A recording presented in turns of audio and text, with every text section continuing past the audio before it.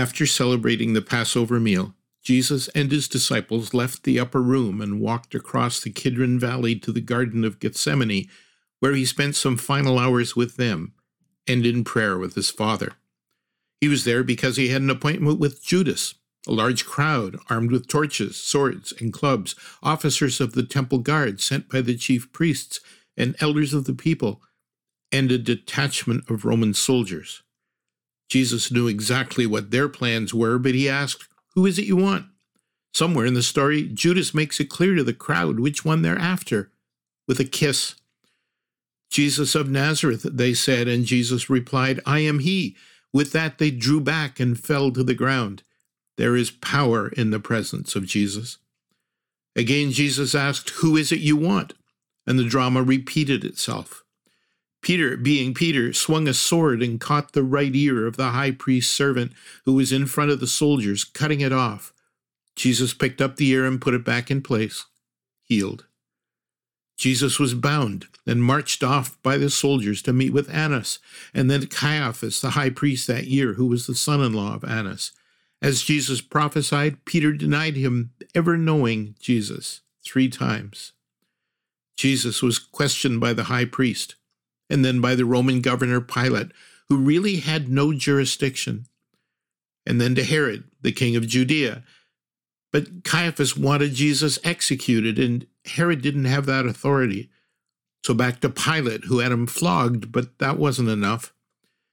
Pilate even offered to set one man free, Jesus or Barabbas, an insurrectionist, and the crowd demanded that Barabbas be set free.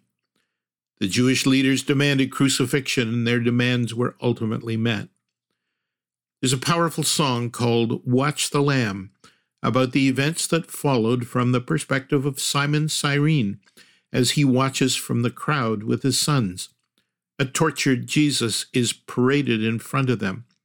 Simon is ordered by the Romans to carry Jesus' cross, and as he tells his boys to keep their eyes upon the one, the Lamb of God, who is about to be executed.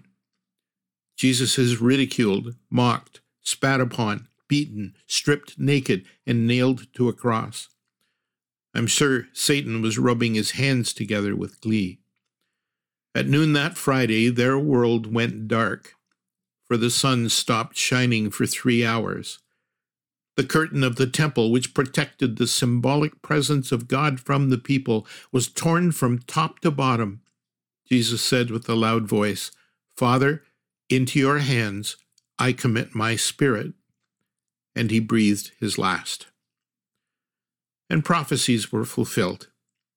Isaiah 53 says he was counted among rebels. He bore the sins of many and interceded for rebels. Amos 8:9 says, "In that day I will make the sun go down at noon and darken the earth while it is still day."